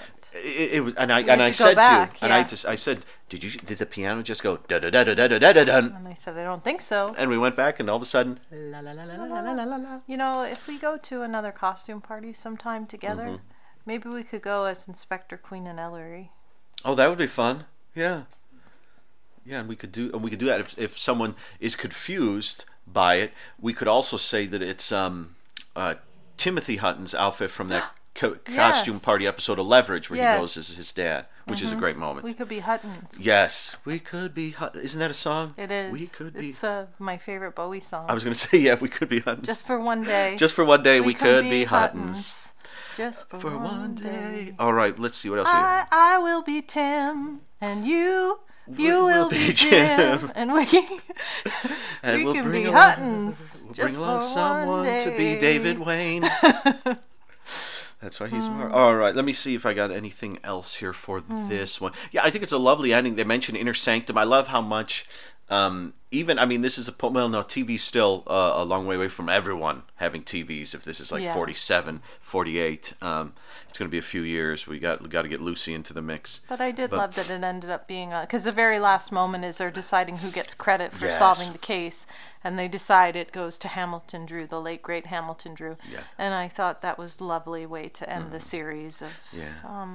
I don't know. Yeah. Yeah, if they, I would imagine they knew it was the end of the season when they made it, but I don't know if they knew it was the end of the series. Yeah. But it has a feel of like this could be a lovely capper to the series. It really was, I thought. It's got the nice script, got a lot of great actors in it, a lot of great Ellery and his dad stuff with some Beely stuff. It's directed by the great Jack Arnold, and it's got a lot of nice long shots in it. I believe that first shot you said at the apartment. At their townhouse. Yeah, the Wrightsville shot, that opening shot, that first soundbite you heard, that's all. That whole thing is one long shot. There's a scene where Ellery goes to visit Alyssa. Child's there as she's sculpting, and she's doing a sculpture of a nude woman named Wanda. Yes. You know what Wanda's? I got it for you here, guys and gals. Yeah. Her phone number, Bowling Green 0555. The backward 555 number. It's the backward 555 instead of 555 at the front. And that one, that is an all one shot because you get a shot on Wanda, a reverse shot on Wanda. But sort of the second half, she's in the nude. She's in the nude, and they sort of do that thing where like her arm is in such a way where it's blocking the behind of the bust, and then there's some sort of support like where the crack of the behind is. But yet when the camera, you get the idea. Yeah, when the camera pans to the right. And I was looking at that going, is that a support? Or, hey, I can see the behind. Could you see it? Yeah, I think you can see it briefly. You can see it briefly. Or was it unmolded as such? I could have sworn I saw a little crack. I didn't go back because you didn't go back to crack? Because I didn't want to over-perv Crack this. And back. Go to the crack and back. When I go to the gym. Yeah, I'll be checking it out. But that scene, more or less from the point Wanda leaves, is one shot. And that's really nice because the two of them are moving back and forth through the frame. There's a point where she comes up very close on the left, and Ellery's behind her on the right. Then there's a point where everyone goes, camera tracks back, and they move forward a bit. And then all of a sudden she's back at the sculpture, and Ellery is where more or less she was. It's like the Wary Witness episode, which was directed by another guy, I think Doniger. But this one has a lot of great long shots, and I do like that. I mean, I'm sure they did it for economy's sake, but normally what they do is they shoot it all in one master, and then they do all the inserts. But here, there are shots, obviously, with more interrogating type scenes, have more back and forth, whereas scenes where it's Ellery and his dad talking are kind of this, that. They're just these nice long shots where the cameras, even the shot where Buffo for Buffo, and Ellery are sitting on the plane talking. Yeah. The camera's even slowly tracking to the right for no real reason than just to give you some movement in what's kind of a slightly boring plane set. So yeah, I Plane. Yes. Plain. Plane set. But I think this is I think this is a really nice capper to the series. Me too. And what I'm going to do before we just do our final thoughts, I'd always thought the show was canceled because of the Wonder Woman thing, where due to inflation being as it was in the mid-'70s, Wonder Woman's first season made in 1940s, they canceled it because it was too expensive to do 40s. The producer took it to another network, and I think I've said this on a previous episode. Producer took it to another network, said we'll set it in the 70s, we'll do more disco. I don't know if he said that. And then that other network said, let's do it.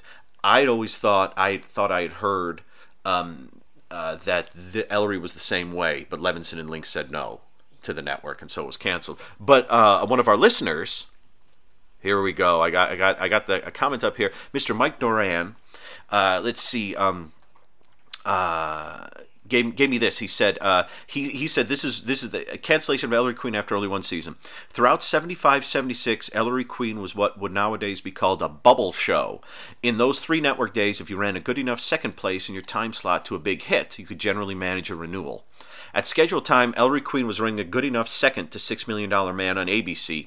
On CBS, Cher's Variety Hour was barely hanging on. It was at this point that the CBS brass mandated that Cher reunite on camera with her newly divorced hubby, Sonny Bono. The Eye People accompanied this with a hype build-up worthy of the Second Coming. This was at the onset of the tabloid era, which played its part in this to the hilt. In any event, the Sonny and Cher reconciliation was, excuse the expression, a 10 days wonder, and those were the 10 days when they were taking the ratings. The Bionic Guy at ABC was still winning the Sunday numbers, but the ex-Bonos skewed the remaining crowd, and Ellery Queen fell, and there you are. That I think mine's a little more romantic, but I think that's probably what happened. Yes, thank you for that. Thank you, Mike. I appreciate it. Thank you. And also, if you go to, and I should be placing this at a beginning or ending, reading some of his comments there, and I will. But if you go on the AvengersSuperTrain.blogspot.com website, Mike has a lot of comments, and he catches us when we're wrong, and he fills in a lot of background detail that we didn't have, which is always nice. Yes, thank you for that. Thank you. And so I guess we're going to wrap up Ellery Queen. Yeah. Sigh. I know, it's sad. Yeah. It's always sad when we get to the end of a show. I guess your final thoughts on Ellery Queen. Well, sorry, I won't cry. I'm a mess. I love this show. I loved watching it with you. Mm-hmm. And I think Jim Hutton was so charming, and I love the relationship between him and his dad. I know I've said that a lot of times, but that's one of my favorite parts of this series. Is I think that was such a lovely relationship, and I've really enjoyed it, and I thank you a million for having me to talk to for having me on to talk with you about it. So thank you. Yeah. How about you? I really and thank you for joining me for the show. It was super pleasure. fun. It's lovely having you on here. Yeah, I was actually rewatching some Cobra the other night. Just go back to Cobra, and I realized that the difference is Ellery Queen, I think, is a fantastic show. Yeah. I think it's a wonderful show. Cobra is pretty standard 90s syndicated action that definitely has its charms. Absolutely. But what I discovered... It's your problem child you love so much. Yes. Whereas Ellery is your kid who ends up going to Stanford. Yes, exactly. Yeah, I think you could show Ellery... any Ellery episode to someone to get them into it. You know, you might like, if you know they like a certain actor or a certain style, like if they like a locked room, or what do you call them? Closed door. Closed door mystery. You know who else loved Ellery? Who? The late great Dwayne McDuffie. Oh yeah, that's right. Remember at his memorial. His wife Charlotte had out a bunch of series that he loved, Green Acres being one of them, Ellery Queen. I forget some of the others. I just noted those two because I knew that they were. Yeah. I wish you'd had more time to be friends. Because you guys had a lot of similar tastes. Did not realize. Yeah. Yeah. But yeah, that's Ellery Queen. It's a great show. I think. Let me just finish with Cobra. I realized the difference with Cobra is that. I just grabbed a random episode of Cobra and said I'm going to put it on. I got like 10 minutes in and I was like a little bored. So I went back and I watched and I put on the first two again while I was doing some work.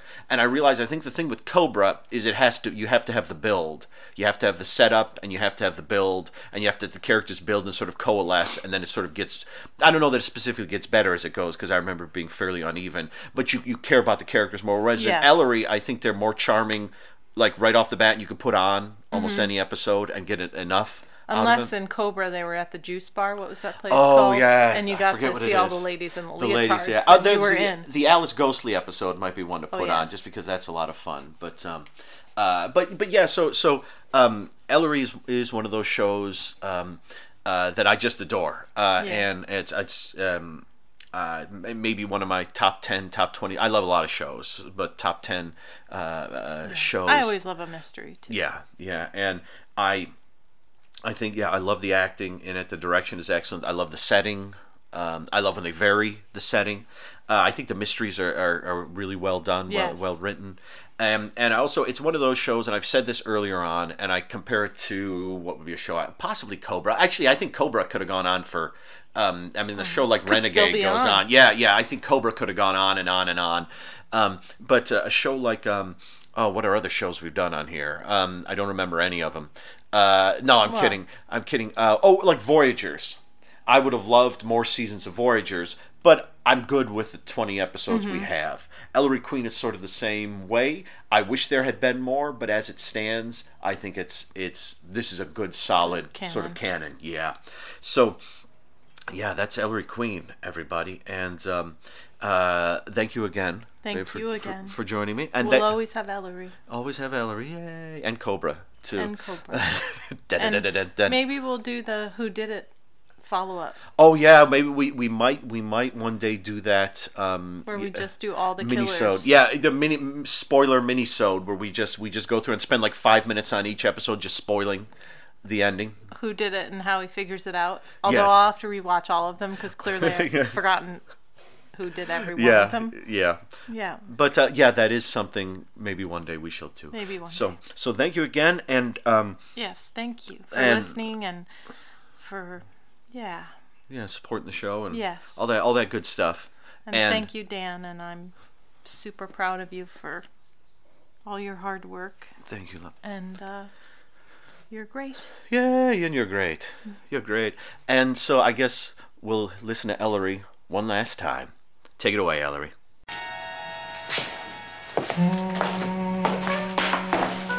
Well, that's it. Now I know how Stu Hendricks was killed and who must have killed him. You have all the clues, but do you know which ones point to the killer? That melted wax helped me put it together. Remember the white powder on the floor of the airplane. And don't forget the ransom note that was put back the wrong way.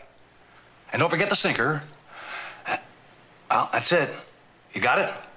Let's find out. Bing bong, bing bing bing bong. Bing bong, bing bong, ba bing ba bing bong, ha ba.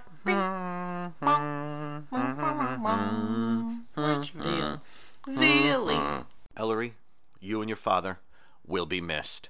I really enjoyed covering that show. That was pretty great. And so we got a new show lined up in the future, in the very near future. A brand new old show that I think you guys are really going to enjoy. Thank you again for listening. Let's see, AdventureSupertrain.blogspot.com is the website. Adventure Supertrain SoundCloud, Adventure Supertrain iTunes and Stitcher. At eSupertrain1 is our Twitter handle. Adventure Supertrain is the Facebook page. Yeah, that's about it. Some Polish American guy reviews things. We're almost the end of BJ and the Bear. Hooray! BJ, you shall be missed also. And Bear, BJ and the Bear. They're all good times. But yeah, regardless, please, eSupertrain@yahoo.com is the email address if you want to get in touch with us. So let us wrap this up. And here, to remember Ellery by, here's a little something special.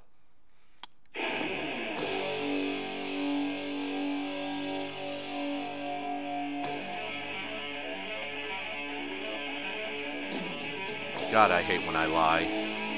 Isn't lying the worst? Goodbye, Ellery. It was not just a nightmare. It was a real good time. See you next time, everyone.